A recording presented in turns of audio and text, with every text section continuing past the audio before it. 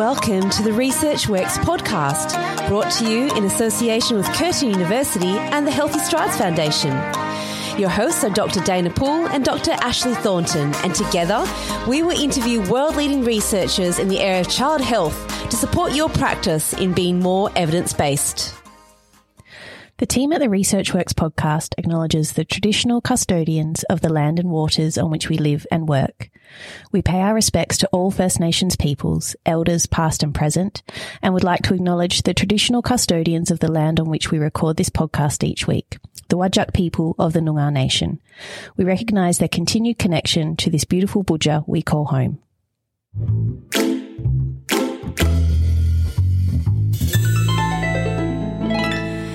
Everyone, I am so glad, as per usual, that you've decided to join us for another episode of the Research Works podcast. Yes, welcome back. We have another great episode lined up for you today.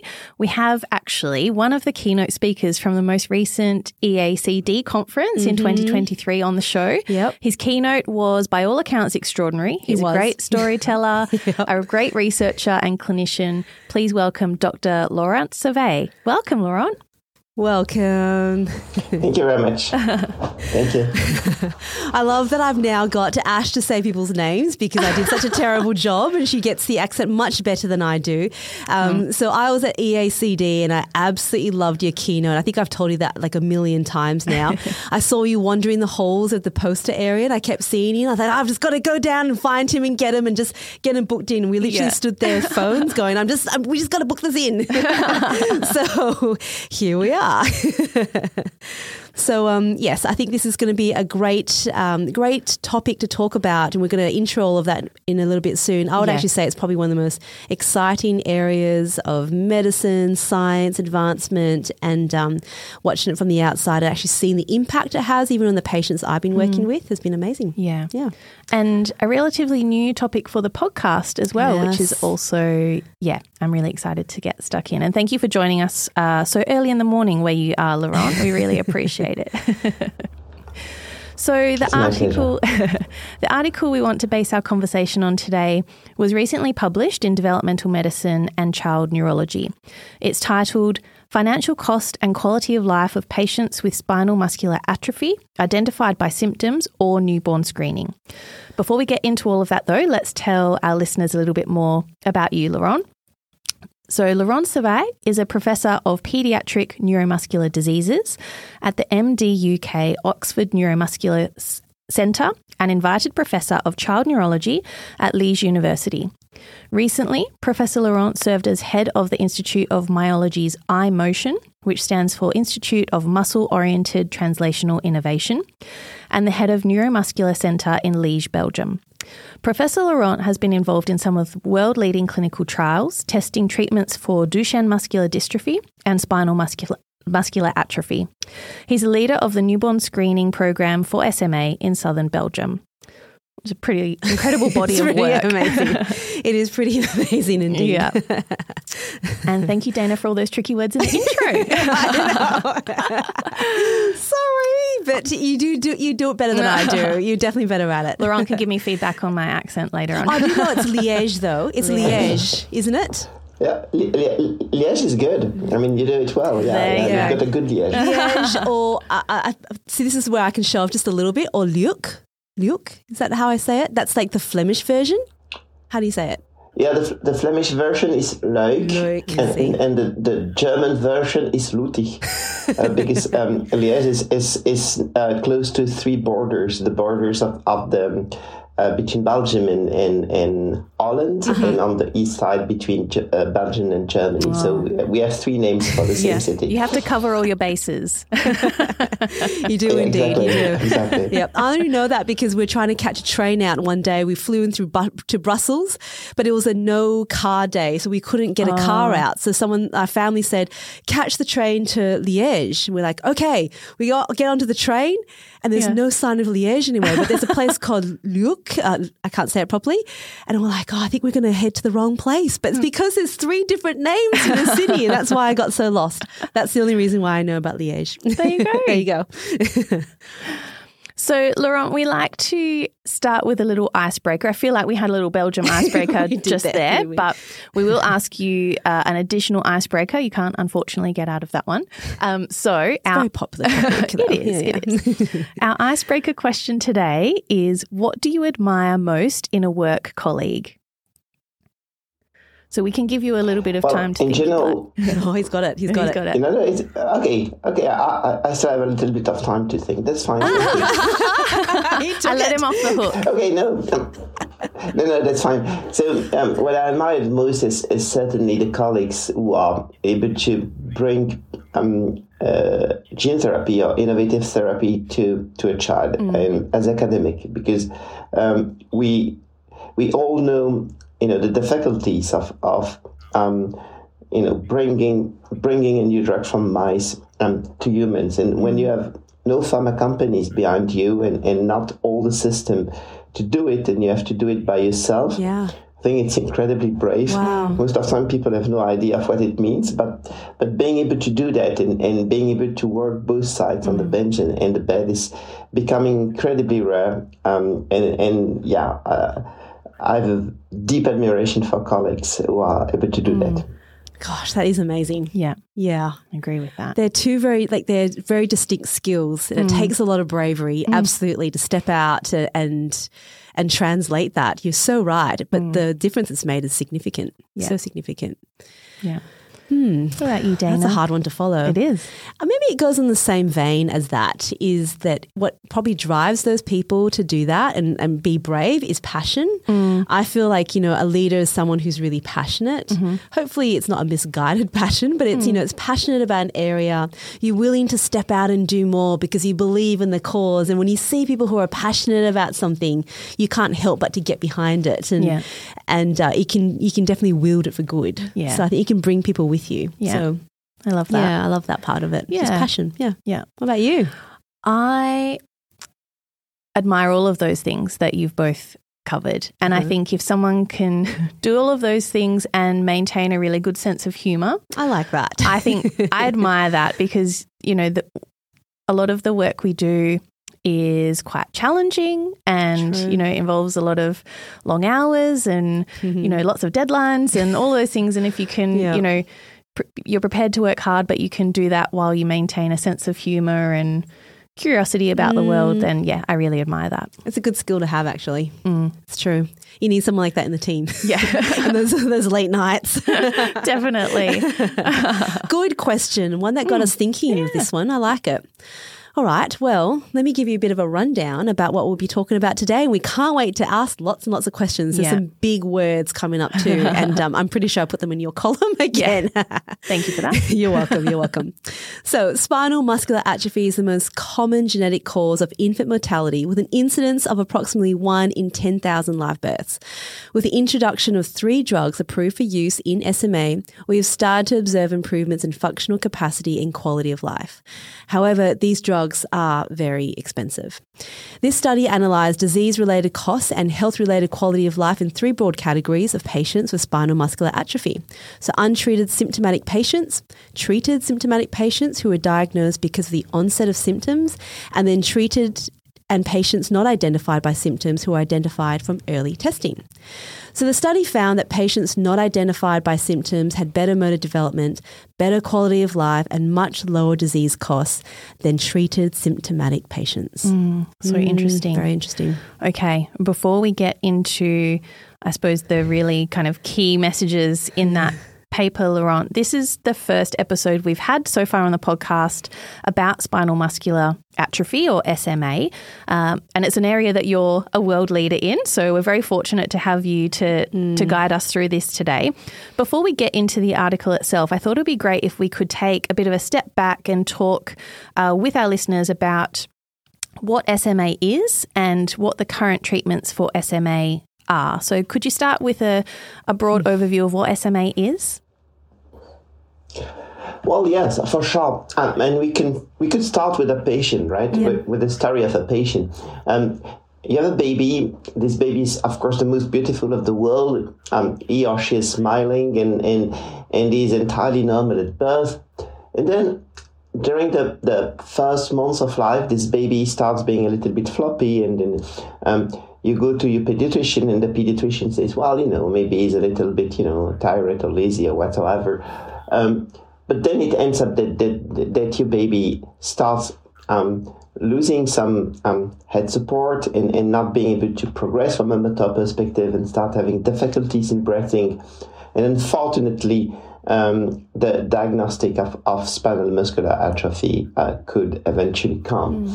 So when this diagnostic comes before the onset of treatment, it's a death sentence. A death sentence that is for in median time about 5 months. Wow. So it's a terrible condition. Yeah.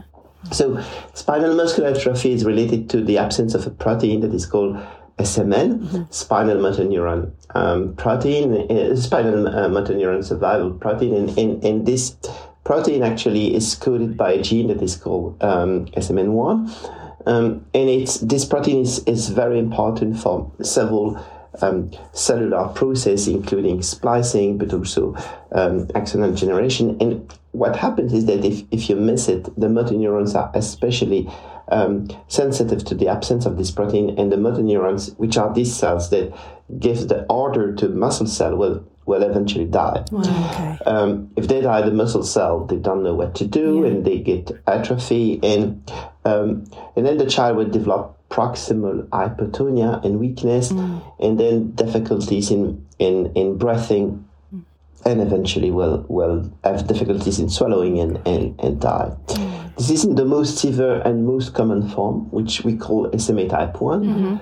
And then there is another form that is called SMA type 2 and type 3, in which that will start later, and kids will be able to sit in SMA type 2 and to walk in SMA type 3. But in all cases, it's going to be a neurodegenerative condition, and the children will lose the ability that they have acquired. Wow. Okay. And so when someone says, well, SMA type 3 is a less severe condition, well, yes, it's a less severe if you compare with SMA type 1 that kills the baby in 5 months. But I don't call a mild condition a condition that leads you to lose ambulation when you are 12 years old, right? This is never a mild condition. No. And the interesting point is that actually, whatever, if we talk about SMA type 1, type 2, type 3, this is related to the same mutation in the same gene, which is a deletion of exon 7 of SMN1. 96% of cases, 96%. In 4%, it can be a point mutation in the other allele. But in 96% of cases, it's a deletion of homozygous deletion of exon 7. Right. So which makes it a perfect candidate for newborn screening. Yeah. And so you could say, okay, that's fine, but how is it possible that the patient may have such a severe form or a milder form with the same mutation? It's because we have another gene that is called SMN2, which is nearly similar to SMN1, but produces only a little bit of protein, because the exon 7 is nearly systematically spliced during the splicing process of SMN2.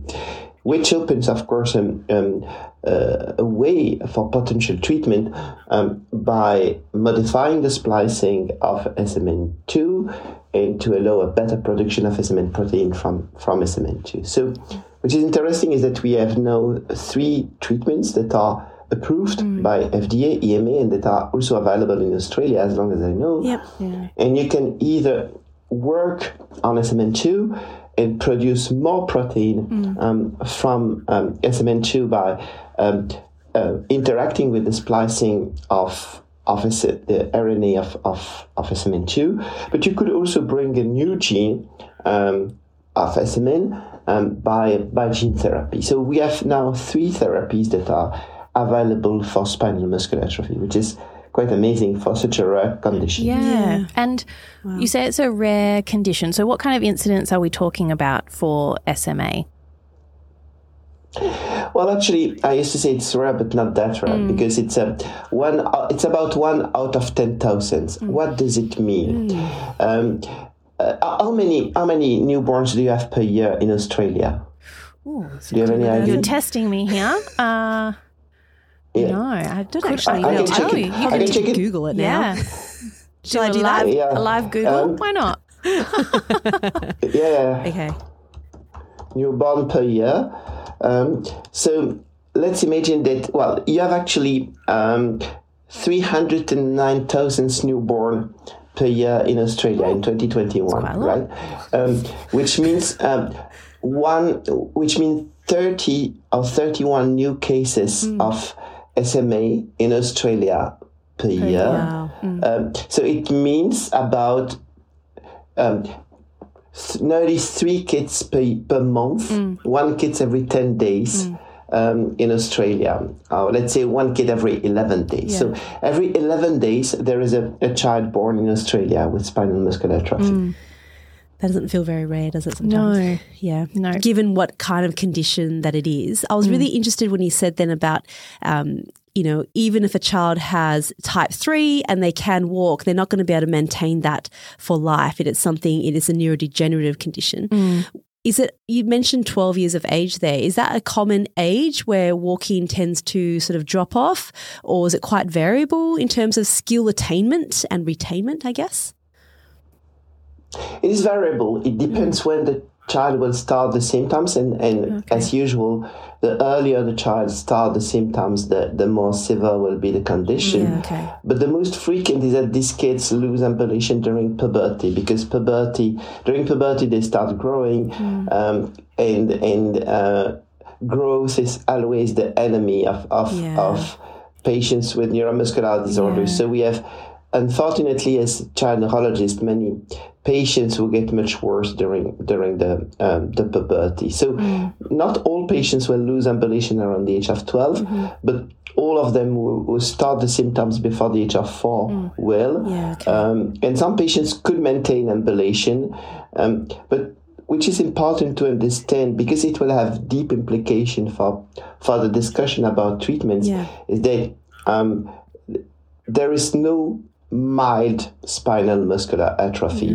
If you tell a 6-year-old, well, you're going to have more and more difficulties in walking, running, climbing stairs, and eventually you will lose ambulation. Yeah. This is terrible. Yeah. I mean, it's just because we used to benchmark with a disease that kills the baby in 5 months that we say that it's milder. Yeah. But I don't call it a mild disease. Yeah. No, the impact certainly isn't. And we talked a little bit about current treatments, and I'm really interested to hear more about the treatments that are available. But I suppose the step before that, how do we diagnose SMA at the moment? Well, there are different ways of diagnosing SMA. The classical way is to wait that the patients have symptoms.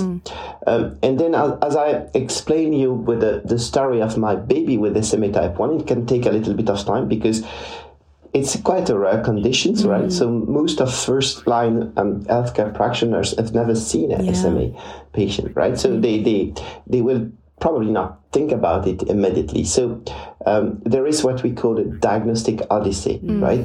And when it comes to a more chronic form that starts even more slowly, and that can be, that can mimic other conditions that are more common, like orthopedic conditions, or sometimes the child is sometimes people even believe in a psychiatric condition. So it can take years sometimes for SMA type 3, for instance. Wow. So the median diagnostic time is about 3 months when it comes to SMA type 1, but 3 months between the moment when mom says there is something going wrong here and the final diagnosis. So you can imagine what means 3 months when your baby is worse and worse by day. And in SMA type 3, we're talking about several years. So it's several years of investigation, of, back and forth in the hospital. And you can imagine the anxiety and difficulties for families that are waiting a diagnostic for several years. So that's let's say the classical form. And then for the last 5 years, there is a new way of doing, which is newborn screening, which means that all newborns have a test for the last 50 years to screen for metabolic disorders like phenylketonuria, and this is true in nearly every country of the world. But on top of the classical diseases that we are trying to identify with newborn screening, we can add quite easily spinal muscular atrophy, because it's all patients have the same mutations, right? Yeah. They all have the same deletion in exon 7, and we could potentially, and we do it now, identify it by a simple PCR. Wow. Unfortunately, we're still missing the patient with a point mutation. So this 4% of patients, we're still missing them. So today we still identify these patients when they start having symptoms, and it's even more difficult because, as you might imagine, we are less and less used now to recognize this disease when it happens, because there are less and less cases that are identified per symptoms. So it is more and more challenging to recognize these cases. I can understand that, because if you are doing screening early on and starting treatments, you're now not seeing the progression, and so you're not, won't be looking out for it necessarily, which is really interesting. With the screening, can I just ask which countries or who's doing the newborn screening at the moment? So it's not all countries. Actually, in the United States, nearly 100% of patients are screened nowadays. In Europe, it's about 50%. And there are still large countries in Europe in which you don't have national screening. Best example being, of course, the UK, but also France. You don't have a national newborn screening. But very interestingly, the most recent country in Europe that initiated newborn screening, do you know which country is it? No. What would that be? Feels like it's a trick question. Ice-breaking question. But it's the last country in Europe that started newborn screening for SMA. It's Ukraine. So Ukrainian wanted to start before the war the newborn screening for SMA because they had identified as a perfect target. They could not because of the war, obviously, but as long as they could kick out the Russians of the Kiev regions, back in, I think, July 2021, they could start newborn screening in two regions, Kiev and Lviv, at the west side. And they've identified so far 11 patients. So that's a very beautiful story of resilience. And the ladies in charge have been trained in my team, so we were incredibly lucky to meet them. I've never seen such brave persons with so a dedication for the patients in such a difficult period of time. Yeah. So yes, Ukraine is one of the very last countries to have started newborn screening, and in Australia there is a newborn screening that is currently ongoing, but not in all regions, I think. Okay. You need to check. Okay. And the difficulties in Australia is that some patients cannot be treated according to the number of copies, and I was discussing with an Australian colleague, I don't remember where she's based, but she told me that in her region, kids with 3 copies of SMN2 currently do not have the reimbursement of therapies when they are identified at birth, which is a little bit weird, and this is what we could discuss about the paper that you have selected, is that actually they are probably the best candidate to be treated. And if you think purely from a utilitarian perspective and how to get the best efficacy of a drug and the best value for money, because these treatments cost a lot of money, probably patients identified at birth with 3 copies of SMN2 could be the best candidate to be treated. So yes, it's still heterogeneous, but it's increasing by weeks, the number of countries. Great. And we have projected that in 5 years, probably more than 50% of kids around the world where the treatments are available could be screened for spinal muscular atrophy. That's amazing. Yeah, such an opportunity, Gosh, isn't it? yeah. So, Laurent, let's talk about what those treatments are. So there's since 2017, there's 3 drugs that have been approved for use to treat SMA. Can you talk to us about what they are and what they do? For sure. So the first drug that was approved is an oligoantisense nucleotide. It's like RNA, but it's much more robust than RNA. Okay. It's not immediately destroyed by the RNAs. And so it can interfere with the splicing of SMN2. Wow. But you have to inject it intrathecally. So it's like, during a peridural anesthesia, and you have to make 4 doses at day 1, day 15, day 30, day 60, and then every 4 months for the rest of your life. Yeah. It has been demonstrated to be extremely safe. It's a very safe drug. And there are 2 pivotal trials that have shown the efficacy. The second drug is an oral medication. It's you can take it orally every day. Okay. It also interacts with the splicing of SMN2. It's a small molecule. And it has also been demonstrated to be very efficient in all types of SMA, and it's also very, very safe. Okay.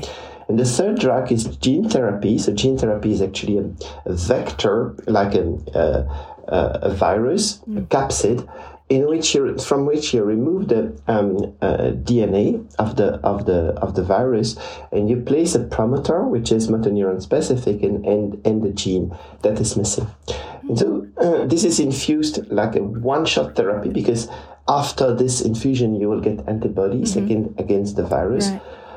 Of course, your body is not super happy to see this amount of virus coming all of a sudden, so you need to temper the immune reaction using steroids. And it has been also demonstrated to be very efficient. We now use this type of therapy in kids who are younger than 2 years old, and with a weight that is below 23 kilos. But they are, more and more experienced to try to, go in a broader population using, for instance, intrathecal injection of this therapy. The gene therapy is also quite safe, but we can have some serious adverse reaction, including liver toxicity or severe immune reaction. So it is certainly a drug for which we need to think carefully about the benefit and the risk, then with a little bit more risk than with the 2 other ones. All these drugs have common points. Let's say at least 3. One, the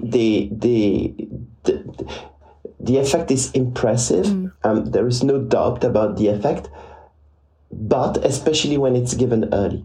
And all trials and all studies have demonstrated that the earlier you give the drugs, the better it is. Right. It's quite easy to understand. The disease is related to the death of motor neurons. Motor neurons is a cell that will not replicate. When a motor neuron is dead, it's forever. So you have no drugs that will make new motor neurons appear. Right. It means that if we want to keep a maximum number of motor neurons in these kids, we have to treat as soon as possible, because, again, when it's too late, when the motor neurons are dead, you will not make new motor neurons appear. So a third common point between these drugs is obviously the cost, which is huge. And I don't know the cost in Australia, but the cost we're talking about in the US, for instance, is one shot of nusinersen, so this drug that you inject intrathecally, is about $100,000. Right? Wow. And you have to give it every 4 months. Let alone, of course, the cost of the hospitalization, because you have to bring these kids in the hospital. And the gene therapy, we talk about $2 million, right? Wow. So the the cost of these drugs is enormous. We need to appreciate and to understand again that this is a rare condition. So the cost of the drug can be huge, but the impact on the budget is low. Because if you consider, for instance, a much more common condition, I don't know, like diabetes mellitus or high blood pressure, and you increase the cost of the drugs, the impact on the budget will be much more important than when it comes to a very severe but rare condition. That's a really good point. And what about the oral medication, just out of interest? Like, is there a discrepancy between how much that is relative to the ones that are administered intrathecally? You mean in terms of cost? Yeah. Well, in terms of cost, it doesn't change anything. It's 1 year of treatment is about $300,000 in the US. But we need to appreciate that the cost of medication is not related to the cost of the production or the cost of the development. The cost of the drugs is mostly a negotiation between the pharma companies and the state or the payers, and it's based on the benefit of the drug. And there are other mechanisms and other things to consider, like for instance the budget impact. But how we decide how the price of a drug is decided is a complex story, which is different from one to another country, by the way. So no, the cost is not different. So treating a patient with SMA with these new drugs costs a lot of money. But there is something else to consider here, is that even if you don't treat these patients with these innovative therapies, SMA itself costs a lot of money. Because let's imagine a patient with SMA type 2 who is a patient who is going to sit but will never walk and will be wheelchair bound for his entire life. Every 4 years or 5 years you will have to change the wheelchair. That's right. Many of these patients have a non-invasive ventilation, they have physiotherapy several times per week. So the cost of the disease itself is huge. And even if you forget about expensive medication, a patient with type 2 will cost about $5 to $7 million of dollars during his lifetime. So the cost of the drug is certainly important, but the cost of the disease is even more. It's very complex in terms of how it's managed. It's very complex, and the patient, the less expensive patient, if I might say, are patients with type 1, because in the absence of treatment, unfortunately, they will die. So it means that the cost will be huge during 1 year, but then it's over. So it's a very complex system when you try to figure out what is the impact of these drugs on the cost for the system, because on one hand, you can avoid all the costs that are related to disability, to wheelchair use, to ventilation, but on the other hand, you keep alive kids who will remain with very high costs during their entire life, rather than being concentrated during one year. So it's a difficult equation. Definitely. And I feel that leads us quite nicely into the aims of the paper that we are covering today. So, Laurent, in a nutshell, could you tell us what the aim of this paper was? Well, the aim of this paper is to estimate how much does it cost to treat a patient with spinal muscular atrophy and how much money we can save in 3 scenarios. Scenario number 1, when we have no treatments available. Scenario number 2, when we wait for the patients to present the symptoms, we identify these patients and then we treat them. And scenario number 3, in which we have a newborn screening. So we have identified the different costs, but also the benefit. What do we gain in terms of years of life and quality of life? So we have investigated the benefit and the cost of these 3 scenarios. Gosh, it's very complex. And as I was reading through it in terms of how you did the calculations, it was It was wonderful because when you talked about the cost of illness, you sort of went through it in brief there as well. It's not just the cost of the drug, like you said, it is time off work. It's the ability for parents to continue to work. And then you put alongside that going to appointments, home care versus their quality of life. And I like how in the paper you really just, by presenting all those different options, it makes everyone think really deeply about what we need to consider because yes, the cost, like you said, of those drugs is very high, but when you consider all of these other factors about quality of life and all the other aspects, the benefits, it was a very compelling question to be able to ask. I do have a quick question on that one in terms of who you included for this, because to do this kind of study, you would have had to include quite a few patients on databases, I suppose. Is that how it was done? Yes, so you have two types of approach in such study. The first one is to have a very broad approach and to go, for instance, in the US on insurance claim for several codes. The way we did in Belgium, which is a very, very small countries with only 60,000 newborns per year. When it comes to southern Belgium, where the diagnostic, where the newborn screening was in place, was to try to have a very precise evaluation of the cost, even if the number of patients was limited. So we considered all the patients that we personally knew, and the beauty is that our center is the only one for the regions, what we call Wallonia, in southern Belgium. So we have quite a good vision about these patients, and we started to count the costs that are, as you very nicely explained, the costs that are related to the drugs and to the doctors and to the physiotherapists, but also the costs that are what we call indirect costs. So, for instance, if you have a patient, a child in a wheelchair, you have to change your house or you have to move house because you cannot bring this patient in the stairs.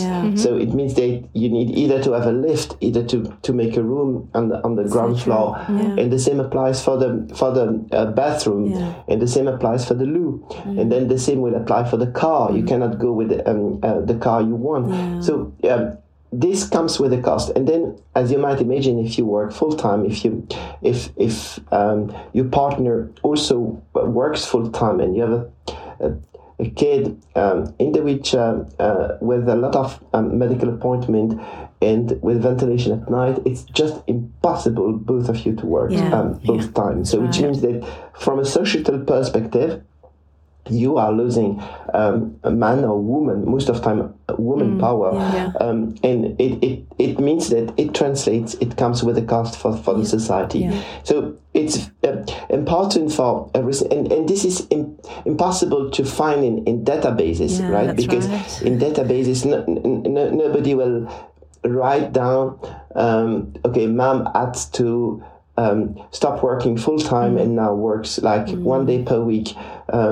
So it's not in insurance databases. So the weak point of this study is that it's not very large numbers. But the good point is that it's very detailed and definitely adapted to count every single cent for this patient. Yeah, you can see that. Yeah, it's very rich data that certainly comes across. So let's talk about some of the key findings from the study then, Laurent. What did you find? What were your key kind of take-home messages? Well, the key home messages is that, yes, these drugs are very expensive, but the screening doesn't cost so much. The screening cost, so in southern Belgium, we pay €5 per baby, right? Now it's €5 per baby. So it means that for Australia, it would cost something like €1,500,000. I don't know. I'll let you translate into Australian dollars. We'll have to check the exchange rate. The exchange rate. So that's the cost of the screening. Yeah, okay. But the money that you save with screening is huge, because if you wait these patients to be sick and then to identify them, you will have to pay twice. You will have to pay actually much more than twice. Yeah. You will have to pay for the treatment, but you will have to pay for the wheelchair. You will have to pay for the non-invasive ventilation. Right. You will have to pay for the house. You will have to pay for the car. You will have to pay for mom who cannot work full time. And I'm not even speaking about quality of life. Yeah. But if you screen, the beauty is that you will have to pay once for the treatment, and that's it. And the costs that are on top of that for the patients who are identified by newborn screening are very low. So when you put together the cost of the screening and the additional cost of these patients, and on the other part of the balance, all the additional cost in patients identified after symptoms, you understand very quickly that there is a massive saving for the society to screen. Yeah. And so the PhD student who did a PhD about in this research, Tamara, at the end of her talk, she used to say, okay, that's the difference between a patient identified per symptoms, and a patient identified by newborn screening, and she shows videos, and on one side you see a patient running, cycling, and on the other one you see a child in the wheelchair. This is the difference. Yeah. But newborn screening, if you don't do it for children, if you don't care of having children running and cycling rather than being in the wheelchair, at least do it for money. Because that's not compelling enough. If you don't care of children, please do it at least for money, because it's the best investment that you can do. So let's be clear, these drugs are expensive, but if you are super expensive, but the worst way to use it is to pay twice for the disease and for the drug. Right. Yeah. If you really want to get the best use of these drugs, you have to give it at the best window of opportunity. So before these patients become sick, so using newborn screening. Can I ask on that then? What I'm very curious about is now with these drugs that are here, so we're talking about the fact that these children can move, they are, the trajectory is different. What does that mean? What does that mean for what we see now then? So the children who have had the screening, now they've had the drugs, what could we expect to see? And what sort of, for physiotherapists like me who now see them in clinic, are there any restrictions on what we can do? Do we just go forth and try to get them to move as much as they can, or are there precautions around that? Great question. Yeah. So I think things are always a little bit more complex. So we have the patients with 4 copies, and these patients are entirely normal. So I used to tell the parents, okay, let's just look at your child as a normal child, do whatever you want, and let's just have an appointment twice per year to check that we are on the right track. And at the other end of the spectrum, some of these patients, when we identify them by newborn screening, they are already symptomatic. They already present symptoms. So we call them, we meet them immediately. But when we meet them, they have already symptoms. These patients will, for sure, nevertheless need some care and some physiotherapy that we have, of course, considered in our cost analysis. Yes. But yes, these patients will need. And then, if you ask me what's going to happen in 20 years, and I answer your question, I'm a liar, right? Because nobody knows. We are learning. We are learning every day by looking at our patients, talking with our patients. We're learning every day about how these patients are doing and what they're becoming with years. Yeah. That's a really good point. And are there things that we need to consider, like in our treatments, considering that obviously, with muscle, we don't want it to be overly fatigued, or, can we be guided by their heart rate? Are there any limitations on what we can do to increase their fitness and endurance, those sort of things? Well, maybe I'm going to give you a disappointing answer from a physiotherapy perspective. But, oh no. But that's why I asked the question. Let her down gently. Yeah. So I used to tell my families, well, if we have the choice between going to the physiotherapist or going to the swimming pool, go to the swimming pool. If you have the choice between going to the occupational therapist or to go cycling, go cycling.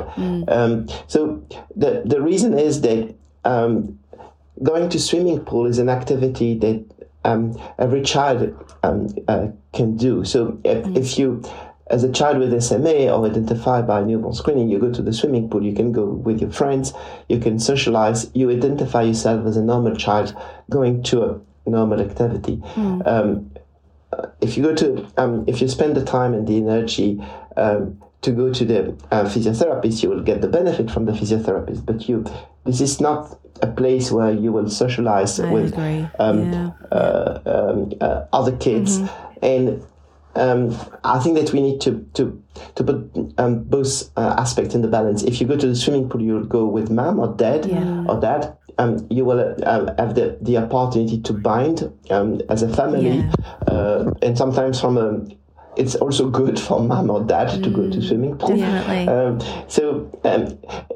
And the type of movements that we recommend are movements that are isotonic and not isometric. What does it mean? If I swim, I move, right? And if I cycle, I move. If I practice judo, I will keep my muscle very hard, but it's not going to be. There is going to be less movement than if I swim, right? So we advise this type of movement for our patients, and indeed it works on endurance. So I used to propose them to have normal activities, let's say, and activities that develop isotonic movement, regular. And I much prefer. I prefer if they have activities every day rather than to have a lot of activities during 2 hours every week. So regular and isotonic. No, you haven't let me down at all. No. I feel like that was it's the way we would think. Very consistent. You know, it is very consistent. And I think that, you know, there's been such a move away from the traditional way of thinking of kind of going, all right, well, you know, to help with this, we're going to try to fix this and we're going to go to therapy to do this. But, you know, the whole perspective now is participation, and our role can be to advise that and support that and find the sports that are great, be with friends and family, you know, having fun, going to school. And I think those are important. But I love your advice about, you know, the isometric movements and us, you know, encouraging movement across the 24 hours rather than just, you know, one burst of exercise. I think that's really good advice. So, and I'm still feeling hopeful. It's good. And I was going to say, you know, if a family come to a physiotherapist or occupational therapist because they feel like they need that extra bit of support around them, then they can feel comfortable to take an approach that, you know, leads them down the path of participation. That's right. Lifestyle. I like that. Coming together as a family. Yeah, no, I loved it. That was good. That was good. So, Laurent, where to from here? What, you know, this is really incredible and exciting work. And I think, you know, a lot of people will read this paper and have lots of questions for you about what the next steps are. So what are the next steps for you and all this work? Well, the next step is to do 126 times better. So what we've learned from SMA is that to treat these terrible conditions, we have a window of opportunity. And we may have the most efficient drug in the world. If we don't give it the right time and the right patient, it's just a waste of time, waste of energy, waste of hope, and waste of money. So we were very lucky for SMA to have siblings because the efficacy of pre-symptomatic treatment could be demonstrated first in siblings. But in many diseases for which we have now very exciting research, like Angelman, Rett, we have no siblings. So not only we will not be able to conduct pre-symptomatic trials and to accelerate the clinical development. But we will not identify patients before symptoms. So the next step is to change our mind about newborn screening and to have a much more flexible approach of newborn screening. And when I was saying 124 times better, is that what we did in southern Belgium was to browse all diseases in pediatrics, all fields of pediatrics, so not only neuromuscular or neurological conditions, but also ophthalmo, liver, kidney, and to spot all diseases that are severe, that start early, and that are treatable. So severe, start early and being treatable. And do you know how many conditions we found? Well, we found 124 conditions related to 359 genes. Wow. So we kick off a pilot to screen at birth every newborns of my hometown in Liège, using genomic sequencing for all these conditions that are severe, that are early onset, and that are treatable, for which we have a treatment. So it's doing quite well. It's moving the right direction. We have already screened about 2,000 newborns. We're very excited, and from a community perspective, we have 91% of approvals, so 91% of parents are happy to sign in for such program. I think that's definitely the next step is to be able to transition much earlier on to pre-symptomatic condition, to kids who can get the maximal benefit of drug, and to be able to accelerate clinical development by getting access to a pre-symptomatic population when we have something that works. That's the next step. Wow, that's pretty powerful, impactful work, I think. It really is, isn't it? When you consider, there's a future parent out there that won't know that they might stumble across this as part of their life, and to hopefully be in a country that has newborn screening that would just literally change their life, and change the course of their life. It's significant. So that was very inspiring. Thank you so much. I told you all you would love this talk. It was amazing, right? Next time you see Laurent doing any more presentations, make sure you go and watch as well. He's got some great videos. Obviously, this is a podcast. Yes. He can't show videos on the podcast, but, it's really worth looking at because we need to keep an eye out on this work. So Thank you so much for your time today. It was brilliant. Thank you. Thank you, Laurent. Yeah, we appreciate you getting up early, sharing, the wealth of knowledge you have on this topic and guiding us through it. Yeah, really thoroughly enjoyed it. Yeah. It was a pleasure. Oh, thank you. Thank you. Well, to all of our listeners, we hope you enjoyed that as much as we did. Remember, you can head to our website, researchworks.net. We'll have links to the paper and, of course, to Laurent as well if you want to look at other pieces of work that he has done. And there's a CPD form there that you can fill out as well if you want to keep this as part of a record of your PD requirements. Yeah. But for now, that's it. Until next time. Thank you very much. And thanks for listening. We'll talk to you all again soon. Bye. Bye-bye.